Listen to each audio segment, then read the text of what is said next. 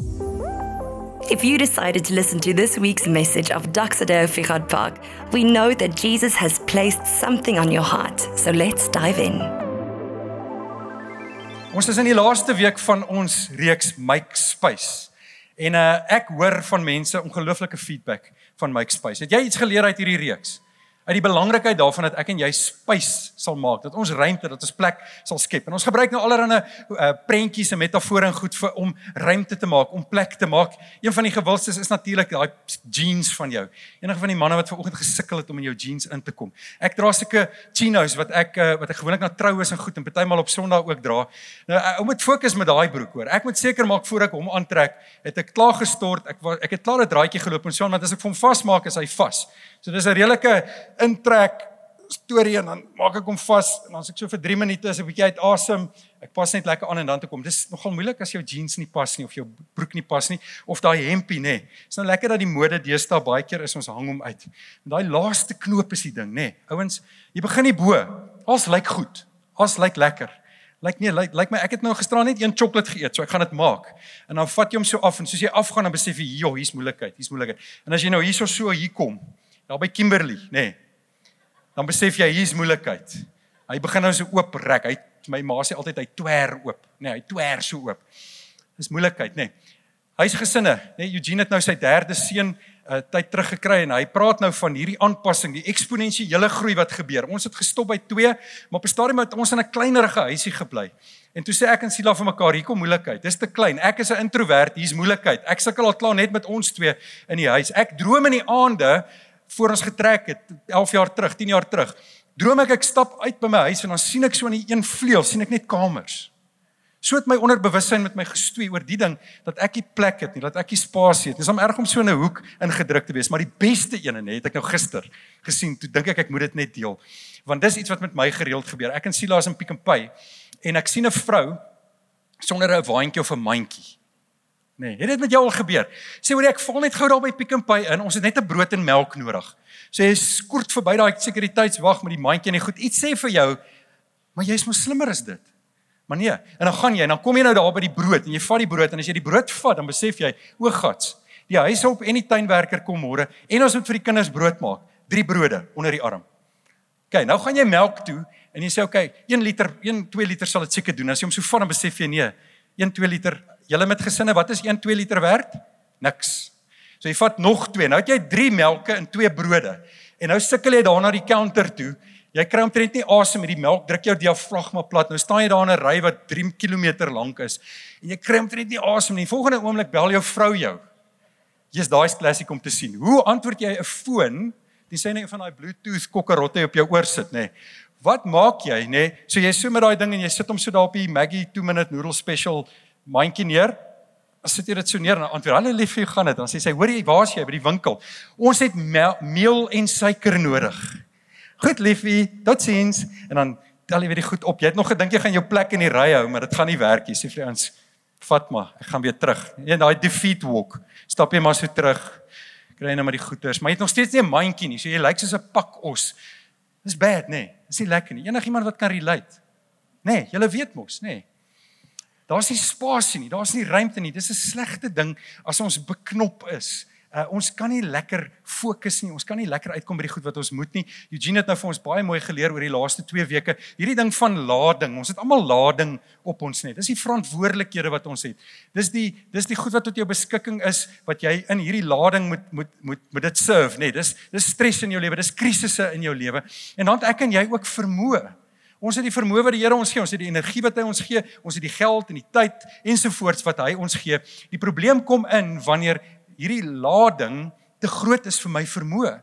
Wanneer ek eenvoudig nie genoeg spasie het nie, wanneer my huis te groot raak, wanneer daar nie meer plek is nie, dan kan ek uitbrand. Dit kan lei tot groot moeilikheid in my lewe. Ek kan oorlaai word. Dis goed as my vermoë hoër is as die lading op my. Want wat ervaar ek dan? Wat ervaar ek wanneer ek 'n stuk margin, 'n stuk kantlyn, 'n stuk spasie in my lewe het? Ek ervaar vryheid. Ek ervaar dat daar beweegruimte vir my is. En dis hoekom ons in hierdie reeks praat daaroor dat dit belangrik is dat ek en jy ruimte skep, dat ons plek maak. Want wanneer ek dit doen, kan ek asemhaal.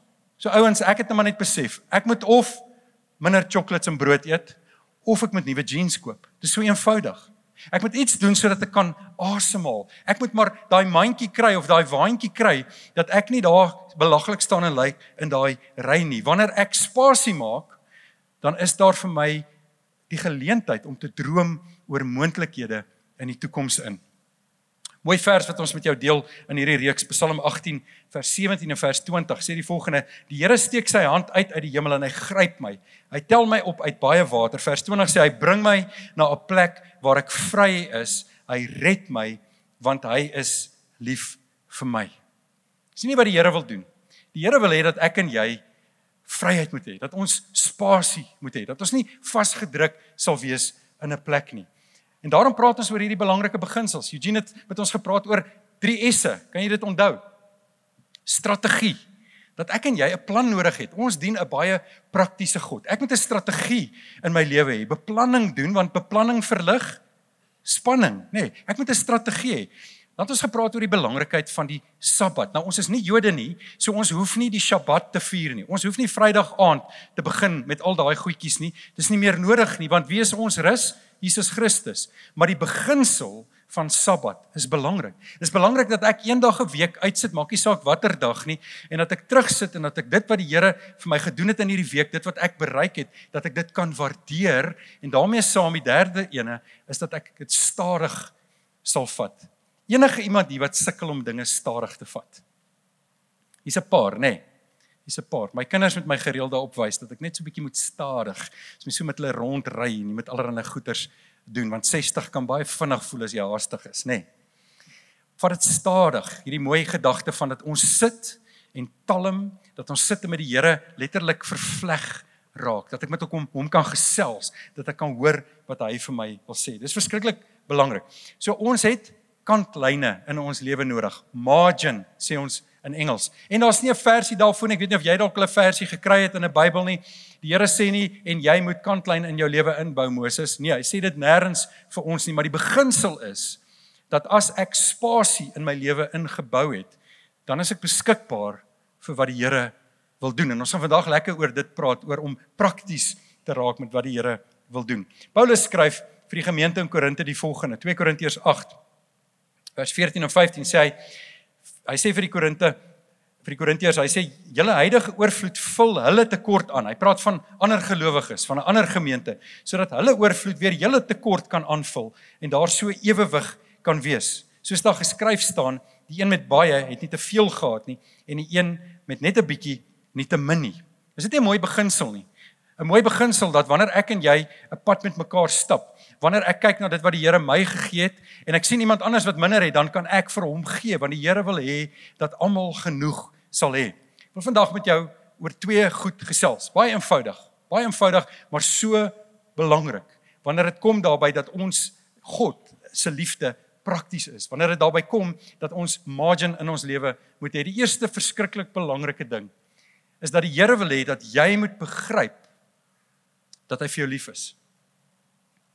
Jy moet sy liefde vir jou begryp. Jy moet weet wat dit is. Jy moet die kwaliteit daarvan verstaan. Jy moet verstaan wat die terms and conditions is van sy liefde. Een van die bekendste verse in die Bybel is Johannes 3 vers 16. Kan jy dit uit jou kop uit opsê? Dit sê die volgende: want so lief het God die wêreld gehad, dat hy, in die 2020 vertaling sê, dat hy sy unieke seun gegee het, sodat elkeen wat in hom glo nie verlore sal gaan nie, maar die ewige lewe sal hê. Het jy jou naam al daar ingevoeg? Kyk gou na daai vers. Het jy al gesê, want so lief het God my gehad. So lief het hy my gehad, dat hy sy enigste seun vir my gestuur het. Het jy daai vers al jou eie gemaak? Want baie keer kan ons na dit kyk en ons kan sê, ja, die Here wil hê dat mense hom moet ken, die Here wil hê dat kerke geplant moet word, dat mense se lewens gered word, maar wat van my? Die Here het jou so lief gehad. Glo jy dit? Het dit vir jou in jou lewe al 'n realiteit geword? Jy sien, ons kan bly wees dat God 'n omgee liefde het. Maar ek wil eers met 'n bietjie met daai versie speel vanoggend. So indulge my. Ek het 'n paar vertalings saamgebring waarna ek wil hê ons moet kyk. Sê nou maar God het nie so baie vir ons omgegee nie. Sê nou maar daar was 'n vertaling wat ons kan noem die 2023 geleende vertaling. Stel jou net voor God het gesê met daai vers, want God het vir die wêreld gesê, ag shame. En toe leen hy sy unieke seun vir ons sodat elkeen wat in hom glo nie verlore sal gaan nie. Stel jou voor God het gesê ek gaan Jesus Christus vir die wêreld leen, net vir 'n rukkie. Ek gaan hom net so 'n rukkie daar sit totdat alles weer na normaal terugkeer. En dan gaan ek hom weer terugvat. Hoe lyk jou verhouding met Jesus? Party mense sê, man nee, ek dink hy loop reg. Ek dink hy's goed. Ek is okay.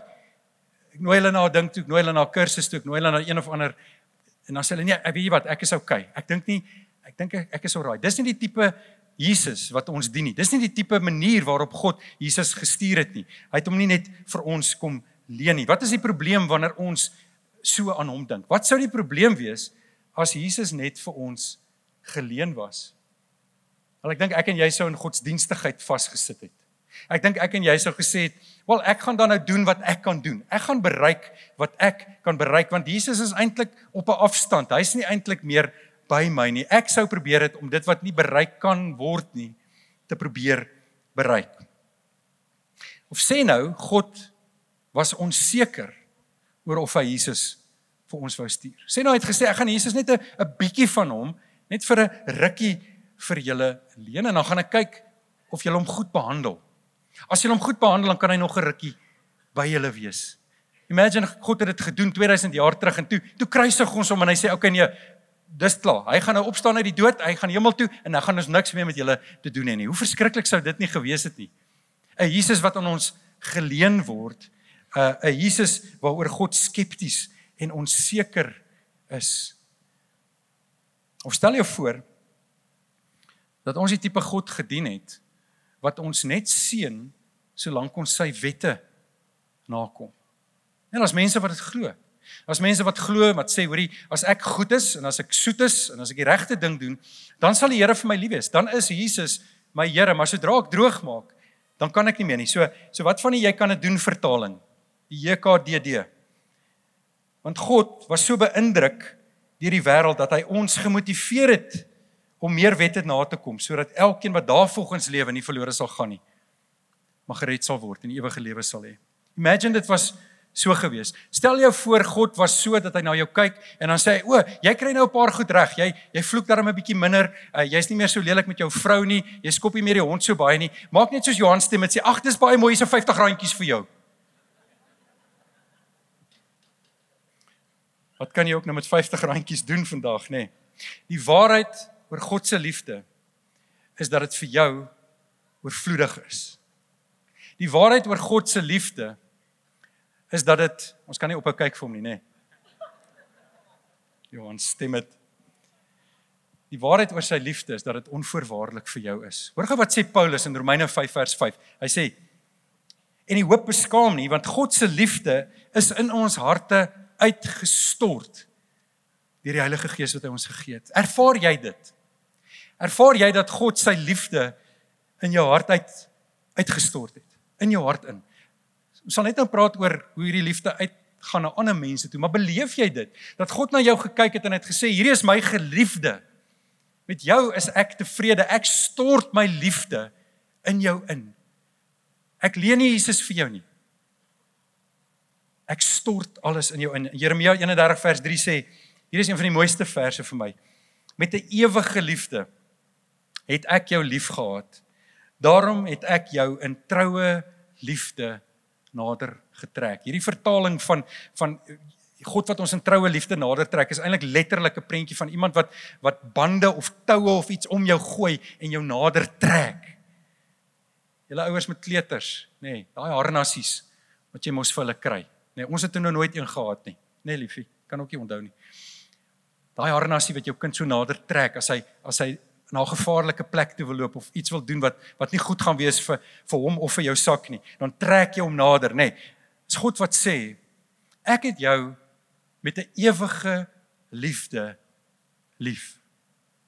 Dit beteken dat die ewige God van die ewige verlede af jou lief gehad het. Hoor jy dit vandag? Hy is lief vir jou. Hy het jou met 'n ewige liefde lief en hy trek jou met hierdie liefde van hom nader en nader en nader aan jou. Ek praat gereeld met mense wat hier sit en wat sê, die Here is besig met iets in my lewe.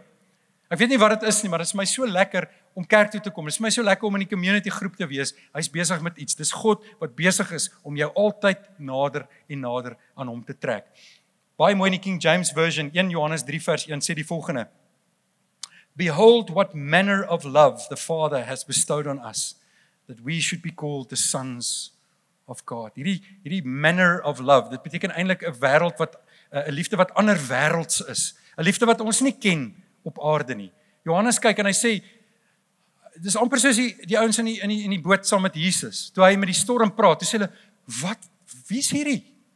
Wie is hierdie wat met die storm praat? Ons sit al hier vir ure en huil en skree en te kere gaan. Hy staan op, sy hare is skeef gelê en hy sê stil, en die storm is stil.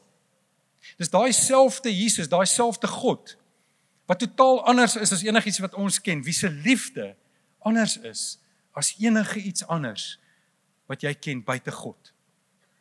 Dis die liefde wat hy vir jou het. Die kwaliteit liefde wat God vir jou het, is 'n liefde wat Jesus nie vir jou geleen het nie. God het nie gesê, ag shame, kom ek leen Jesus vir hom nie. Dis nie 'n liefde wat jou getoets het, wat sê ek wil kyk of hulle darm mooi is met Jesus, en dan kan hulle omhou nie. Dis nie 'n liefde wat my gemotiveer het nie. God is nie 'n motiverende spreker, wat sê jy kan dit doen en dan is hier vir jou 'n beloning nie. Nee, God het sy enigste seun vir jou gestuur.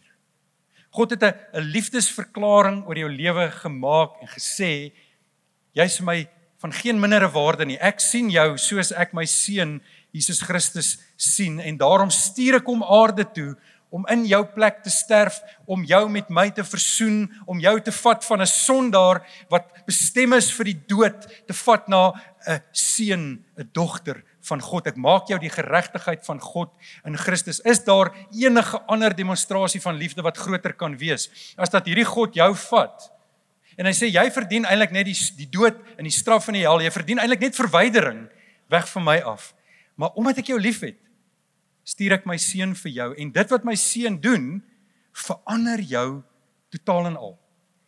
Jy is die objek van my liefde.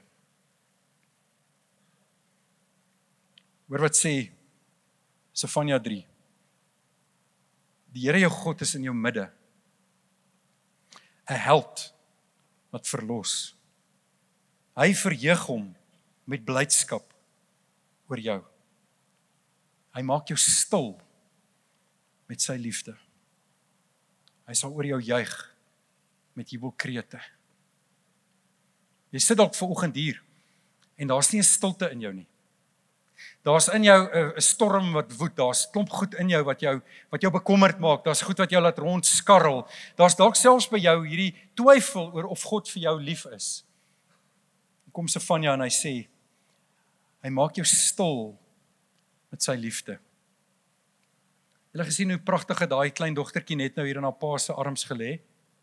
Tjoep stil, tevrede. Die vrede is oor haar. Die Here sê vanoggend dat hy wil hê jy moet verstaan dat hy vir jou lief is. Dat jy die objek van sy liefde is. Dat hy jou stil wil maak. Nie met allerlei ander goed nie. Eers net met sy liefde en die verklaring van liefde oor jou. Dis die Here se hart om vir jou te sorg op elke terrein van jou lewe. Dink gou-gou aan die geestelike in jou lewe. Herinner jouself gou daaraan dat die Here elke voorsiening gemaak het wat nodig is vir jou om gered te word. Om deur sy Heilige Gees al hoe meer verander te word, al hoe meer vernuwe te word, al hoe meer nuut gemaak te word. God voorsien in elke opsig vir jou geestelik. Hy voorsien tweedens vir jou in elke opsig emosioneel. Hy voorsien vir jou intimiteit met hom, nabyheid met hom. Hy voorsien vir jou, as jy getroud is, as jy in 'n gesin is, 'n gesin. Hy voorsien hierdie geestelike huis, Doxa Park, vir jou. Dit is jou voorsiener. Hy druk sy liefde daardeur uit, dat jy nie alleen is nie, maar dat jy deel gemaak is van die huisgesin van God. God voorsien vir jou ook fisies. Die feit dat jy vanoggend hier is, dat jy mooi aangetrek is, dat jy tot hier kon kom, dat jy werk het of dat jy op een of ander manier voorsiening geniet en in die verlede al voorsiening geniet het, kan jy weet dat God goed is vir jou en dat dit sy hart is om vir jou goed te wees. Het is belangrik dat jy sal verstaan dat God lief is vir jou. Daarsonder kan ons niks doen wat van blywende waarde vir die Here is nie. As ek gaan van die plek uit dat God my liefhet, dat ek sy oogappel is, dan kan ek soveel meer doen en dan kan ek hierdie tweede baie belangrike ding doen en dit is om God se liefde sigbaar te maak. Is dit nie so eenvoudig nie? Dat die Here elkeen van ons roep, nadat ons besef het en ontdek het en aanhou ontdek dat hy vir my lief is, dat hy my roep om sy liefde sigbaar te maak. Wat is die belangrikste ding? Dit is die liefde van die Here wat hy vir die mens het en hy sê, ek wil hê jy moet my liefde vir ander sigbaar maak. Paulus skryf weer hier in 2 Korintiërs 8 die volgende, hy sê, soos julle nou alles in oorvloed het, geloof en welsprekendheid en kennis en alle ywer en die liefde wat deur ons toedoen onder julle is, sorg dat julle ook in hierdie genadegawe oorvloedig is. Ek sê dit nie as 'n opdrag nie, maar om aan die hand van ander se ywer die egtheid van julle liefde te toets. Waarvan praat Paulus hier? Hy praat van 'n genadegawe en hy praat spesifiek daarvan dat hierdie gemeente geld op sy gesit het waarmee hulle ander gemeente wil seën. Maar wat is die beginsel? Die beginsel is dat die Here wil hê dat ek en jy vrygewig sal wees in alles wat ons het. Dat hy 'n praktiese liefde het. Dat van dit wat hy vir jou gegee het, vir my gegee het, miskien sien jy dit nie as oorvloed nie. Dalk sien jy dit nie as rykdom nie. Hy wil hê jy moet van dit vat en jy moet dit gee aan ander. Jy moet vrygewig wees met tyd, met geld, met wie jy is, met die gawes wat die Here jou gegee het, sodat jy God se liefde kan sigbaar maak vir ander mense. Weet jy dat God die mense rondom jou liefhet? Dit is seker 'n no-brainer, maar leef ek en jy elke dag so, dat ons sê, ek leef vanuit die plek dat hy my liefhet, dat ek 'n bewustheid daarvan het, en daarom gaan ek om vir ander te wys dat hy hulle liefde het. Dat God hulle liefhet. God se liefde in die eerste plek, voordat dit prakties raak, is 'n liefde wat goed is vir ander mense. Sy liefde is goed vir ander mense. Ons almal ken 1 Korintiërs 13 en ons kan dit dalk uit ons koppe uit opsê, maar ek wil dit vir ons lees met die verstaan dat dit wat in hierdie stuk staan in die eerste plek 'n uitdrukking is, 'n beskrywing is van God se liefde vir jou. En dat hy dan sê hierdie liefde is nou in jou. Ek het hierdie liefde in jou hart uitgestort en ek wil hê dat jy nou sal gaan en dat jy sal goed wees vir ander mense. Daar staan van vers 4 af, liefde bly geduldig. Liefde gee om. Liefde is nie jaloers nie. Dit spog nie, dit is nie verwaand nie. Liefde tree nie onbehoorlik op nie. Dit jaag nie eie belang na nie. Dit is nie lig geraak nie. Dit hou nie boek van die kwaad nie. Dit is nie bly oor onreg nie, maar is saam bly oor die waarheid. Dit bedek alles, glo alles, hoop alles, verduur alles. Liefde sal nooit faal nie. In hierdie week het ek en jy met mense encounters gehad. Gesprekke gehad, toevallig in mense vasgeloop, en ek dink baie van ons sal dalk sê hierdie vers 8, die liefde faal nooit nie. Dit voel vir my, ek het dalk so 'n bietjie gefaal in hierdie week, om mense lief te hê. Enige iemand? Ek dink ons mis dit soms, nê? En daarom is dit so belangrik om te verstaan, dat Jesus Christus die bron van liefde is. Hy is die een weer eens, wat sy liefde in jou hart uitgestort het. Hy is die volmaakte uitdrukking van liefde. En dis deur te groei in die verstaan van hierdie liefde, dat ek en jy al hoe meer hierdie prentjie kan uitbeeld, kan uitdruk, oral waar ons gaan. Stel jou voor, elkeen van ons het 'n meganismetjie aan ons gehad, 'n klein pagertjie of 'n ding, en elke keer wanneer ons met iemand anders te doen kry, en daar's 'n geleentheid om hulle te bless, dan beep hy. Hy gee eintlik so shock. Imagine dit, nee, jy loop net so en dan skielik aan, bzzt, jy wil nog wegstap, jy dog nog nie, ek staan met hier, en dan volgende keer, bzzt, dan beep hy jou so, nee. Imagine dit kon gebeur, ek dink dit sou die heeltyd gebeur, nê? Ons sou almal, ons het so Elvis Presley rondgeloop. So heeltyd ons jippies geswaai het, want oral waar ons gaan, wil die Here hê dat ons sy liefde moet uitdruk. En hier is die goeie nuus. Jy het klaar wat dit nodig is om dit te doen. Is dit nie amazing nie? Ek en jy het al die tools wat ons nodig het om elke persoon met wie ons in aanraking kom lief te hê. By die een persoon moet ek medelee uitdruk. By die ander moet ek simpatie oor iets. By die volgende een moet ek saam met hom bly wees oor iets. By die volgende een moet ek hom eenvoudig net help met iets. By die volgende een moet ek iets doen wat so belangrik is in ons land. Is ek moet stereotypes afbreek. Ons het 'n ongelooflike groot taak as gelowiges om in ons land stereotypes af te breek. Oor ras, oor klas, oor geloof, oor 'n klomp goed. En Jesus kom en hy sê, daar's een manier hoe mense gaan weet dat jy my disipel is, en dan kan ons in hakkies amper sê, nog om ook mense nader te trek aan my, dat hulle my disipels kan word, dit is as jy vir mense lief is. Dis hoe mense gaan weet. Want as ek vir jou lief is, dan trek ek jou nader, soos wat God met daai liefdesbande kom en hy trek ons nader. Wanneer ek vir iemand lief is in omstandighede waar daai persoon eintlik net 'n loosing verdien of 'n afjak verdien of verdien dat ek hom ignoreer of dat ek met hom niks te doen het nie, of 'n persoon met wie ek sê maar ek het jou nou al soveel keer vergewe, as ek met die ander gees, die teenoorgestelde gees kom, dan trek ek iemand nader aan die Here. Is jy bereid om die werktuig te wees wat God wil gebruik daarvoor? Voel jy toegerus? Ek ook nie. En dis hoekom ek sê, Here, herinner my, vul my vir elke geleentheid wanneer ek met mense te doen het. Die plek waaruit dit kom, is dat ek verstaan dat God my liefhet, dat ek sy liefde vir my verstaan. Paulus bid en ons skryf aan sy vir die Efesiërs, ek bid dat julle verstaan, julle begrip sal groei van die evangelie van Jesus Christus, dat dit sal groei in die afmetings wat dit het. As jy kyk na hierdie hokkie waarin ek staan, ek kan ook net soveel doen hê, dan val ek oor hom.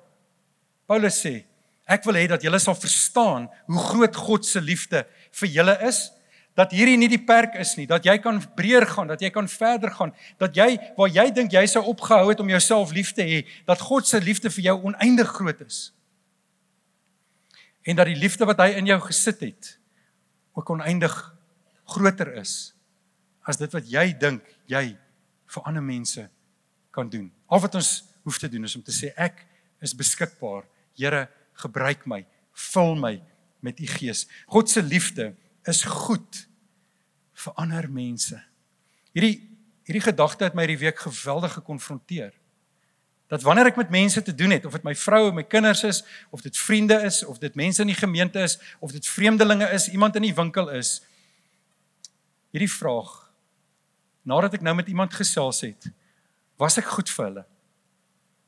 Stap hulle uit hierdie gesprek weg en hulle sê, joh, die Here moet goed wees, want kyk hierdie liefde van die Here wat hierdie persoon het. Sê hulle, joh, hierdie persoon was goed vir my. Ek wil uitvind waar hy dit kry. Waar is jy Sondag? Watter kerk woon jy by? Nee, kom saam, ek sal jou wys. Is ek goed vir ander? Tweedens is God se liefde prakties. Sy liefde is prakties. En as jy 'n rukkie in Doxa is, dan sal jy weet, ons glo daarin dat God se liefde prakties gemaak word. Ons is nie hier net vir 'n kerk nie. Ons is net hier om ons kerk mooi te maak en onsself gelukkig te hou nie. Nee, ons glo dat die Here ons hier gesit het vir die stad. Hy het ons hier gesit vir elke liewe persoon wat buite die mure van hierdie gebou is. Wanneer jy hier uitry, wanneer jy in die strate is, in die winkels is, wanneer jy die week by die skool is, wanneer jy by die universiteit is, wanneer jy by die werk is, dat God ons roep om sy liefde prakties uit te leef, om dit sigbaar te maak. So Jakobus skryf die volgende, hy sê, wat baat dit my broers, as iemand sê, dat hy geloof het, maar hy het nie die dade nie. Die geloof kan hom tog nie verlos nie. As 'n broer of 'n suster sonder klere en daaglikse kos is, en een van julle sê vir hulle, gaan in vrede, word warm en word versadig, maar julle gee nie vir hulle wat die liggaam nodig het nie, wat help dit? Ek en jy is geroep om God se liefde prakties sigbaar te maak. Beteken dit dat ek vir elke liewe persoon wat vir my iets vra, iets moet gee? Dink nie noodwendig nie. Beteken dit dat ek goed moet gee wat ek glad nie het nie, dat ek op die eind op straat sit? Nee, ek glo nie dis wat dit beteken nie. Dit beteken dat wanneer ek 'n behoefte voor my sien en ek kan dit vervul, dan doen ek dit. En nog 'n bietjie by. As ek die geleentheid het om prakties in iemand se behoeftes te voorsien, dan doen ek dit. En dit gaan oor meer as dat ek iewers 'n bydrae maak vir iets. Dis wonderlik om dit te doen. Maar die Here challenge ons om wanneer ons iemand sien wat swaar kry, lief te hê en te help. En dis hoekom ons betrokke is in die stad by 'n klomp goed as 'n gemeente. Maar wat is ons motivering daarvoor om te gee? Wat is ons motivering daarvoor om prakties betrokke te wees om God se liefde sigbaar te maak vir mense? Dis hierdie vers in vers 9 in 2 Korintiërs 8 wat Paulus skryf. Hy sê, want julle ken die genade van ons Here Jesus Christus, dat hy wat ryk was, ter wille van julle arm geword het, sodat julle deur sy armoede ryk kan word. Het jy ooit hierdie vers gelees? Dit is pragtig. Dit sê dat Jesus Christus, wat God is, wat volmaak is, wat alles het, wat al die eer en al die heerlikheid het, wat die naam bo elke naam het, dat hy aarde toe gekom het. Hy wat ryk was, het aarde toe gekom. Hy het arm kom word om onder ons te kom loop, maar hy het meer as net fisies arm geword. Hy het aan 'n kruis gehang waar almal hom gespot het en waar hy op 'n stadium selfs verlate was van sy Vader. Hy het gesê, my God, waarom het U my verlaat? Kan jy sien hoe Jesus van 'n plek van absolute rykdom en oorvloed en volmaaktheid van die hemel af na ons toe kom en aan die kruis hang en stoksiel alleen is. Arm, half kaal aan 'n kruis. En hoe hy met sy dood, met sy oorwinning, vir jou en vir my ryk gemaak het. En ek en jy verstaan nog nie die evangelie as ons nie verstaan dat ons geestelik bankrot is voordat Jesus Christus ons redder word nie. Ek en jy verstaan nog nie God se liefde wanneer ons besef dat ek en jy letterlik soos 'n boemelaar langs die straat gesit het en arm en bankrot was en dat Jesus Christus, soos Paulus sê, aarde toe gekom het. Hy wat ryk was, gekom het, arm geword het, sodat hy ons kon ryk maak. Dis die motivering daar agter om mense prakties lief te hê. Om na iemand te kyk en te sê ek wil goed wees vir hierdie persoon. Om na iemand te kyk en te sê as ek prakties iets kan doen om hierdie persoon se lot te verlig, dan gaan ek dit doen, want Jesus Christus het aarde toe gekom, hy het arm geword vir my, deur sy armoede het hy my wat bankrot was, ryk gemaak. En geld is nie die antwoord nie. Dalk sit jy en dink, jog, hoorie, kyk na die ekonomie. Ja, kyk na die ekonomie en kyk na die Here, maar dit gaan nie in die eerste plek oor geld nie. Dit gaan daaroor dat geld onder andere 'n instrument in die Here se hand is. En al die ander goed wat hy aan jou toe vertrou het. Liefde, genade, die gawes wat jy het, die tyd wat tot jou beskikking is. So die vraag is, waar begin ek? Ek begin by my tyd. Hoe lyk jou kalender? Hoe lyk 'n week? Is daar iewers 'n plek waar jy so 'n bietjie margin inbou? Jy word genooi na hierdie braai en daai party en daai inwyding en daai toewyding en daai ding en daai ding en jy laai net jou program al hoe voller en voller en voller en op die ou end, never mind dat jy nie rus nie, is daar dalk ook nie margin, daar's nie kantlyn, daar's nie spasie, dat as iemand jou skielik stop en sê, hoorie, kan ons gou koffie drink, kan ons gou gesels, kyk bietjie na jou tyd, om tyd in te ruim vir mense, ook jou geld, en ons het daaroor gepraat, hierdie week was die Money Matters kursus gewees, en 'n wonderlike praktiese beginsels wat geleer is, maak plek in jou begroting, om te sê, ek gaan 'n blessing wees, met dit wat die Here aan my toevertrou het. Laastens, as ek en jy hierdie 3 goed doen, dan sal ons God se liefde vir ons besef, en ons sal prakties kan wees met sy liefde. Die eerste ding wat ek jou wil aanmoedig om te doen, is dat jy God se liefde vir jou sal ontdek. Ek noem weer Paulus wat in Efesiërs sê, ek bid dat julle sal besef hoe wyd en diep en hoog en ver die liefde van God is, wat hy in Christus vir julle gegee het. Ek wil jou aanmoedig om in hierdie week wat kom, God se liefde vir jou te gaan ontdek, deur sy woord, om te gaan lees hoe lief hy jou het, om deur sy mense, sy liefde vir jou te ontdek. In die familie van Jesus Christus ontdek ons sy liefde. Die tweede ding wat ek jou wil nooi om te doen, is om na sy Heilige Gees te luister.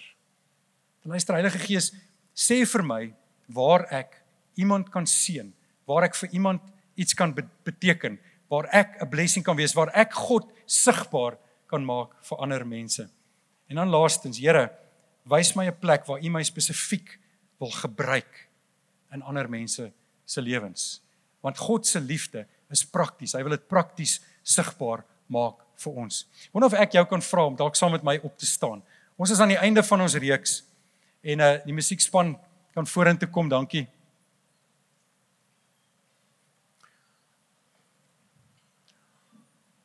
Aan die einde van hierdie reeks, wat is die goed waarin jy plek gemaak het en plek moes maak? Dalk was dit jou begroting, dalk was dit jou tyd, dalk is dit iets in jou huwelik, dalk het jy in week 1 'n nota gemaak en jy het gesê, "Jog, ek moet by hierdie ding uitkom." Jy het nog nie daarby uitgekom nie. Wil jy nie vanoggend dit net voor die Here bring nie? Dalk moet jy vanoggend ontdek dat die Here vir jou lief is. Want hierdie goed wat ons leer en wat ons preek en wat ons sê is nie 'n klomp wette en 'n klomp reëls nie. Dis eintlik die Here wat sê ek skep vir jou ruimte. Ek gee vir jou spasie. Ek wil hê jy moet vryheid hê in jou lewe omdat ek vir jou lief is. Miskien sê jy vanoggend, ek het nog nie regtig die Here se liefde vir my ontdek nie. En ek wil vanoggend, ek wil myself vanoggend oopmaak vir hom. Partykeer is ons op 'n plek waar ons swaar kry, waar ons seer gekry het. Dis meestal deur mense, dis partymal deur die kerk, soms deur goed wat ons self gedoen het. En dan is dit amper asof ons hierdie lewenslange ontdekking waarop die Here ons stuur om sy liefde vir ons te leer ken, of ons dit so 'n bietjie pause. So ek dink die Here is so lief vir my nie. Want kyk net na al die goed wat gebeur in my lewe. Ek wil jou challenge vanoggend, ek wil jou aanmoedig, ek wil jou aanspoor om sy liefde vir jou te ontdek. As hy sê dat hy jou met 'n ewige liefde liefgehad het, dat hy jou nader trek met liefdesbande, dan sê dit iets daarvan dat jy nog nie alles ontdek het. Ek nog nie alles ontdek het van sy liefde vir ons nie. Maar ek wil hê ons moet 'n bietjie prakties ook wees vanoggend. En ons gedagtes laat gaan en sê Here, ek wil ook met hierdie liefde wat U vir my het, en soos ek dit ontdek, wil ek ook U liefde sigbaar maak vir ander mense. Die harde waarheid, wat nie altyd so lekker is nie, is dat ons eerste stap partymal is, dat ek net gou 'n verhouding met iemand moet gaan regmaak. Nee, jy sê dalk, Here, wys my, ek gaan nie uitry en dan gaan ek kyk, waar is die boemelaars, waar is die mense wat ek kan help, dis great.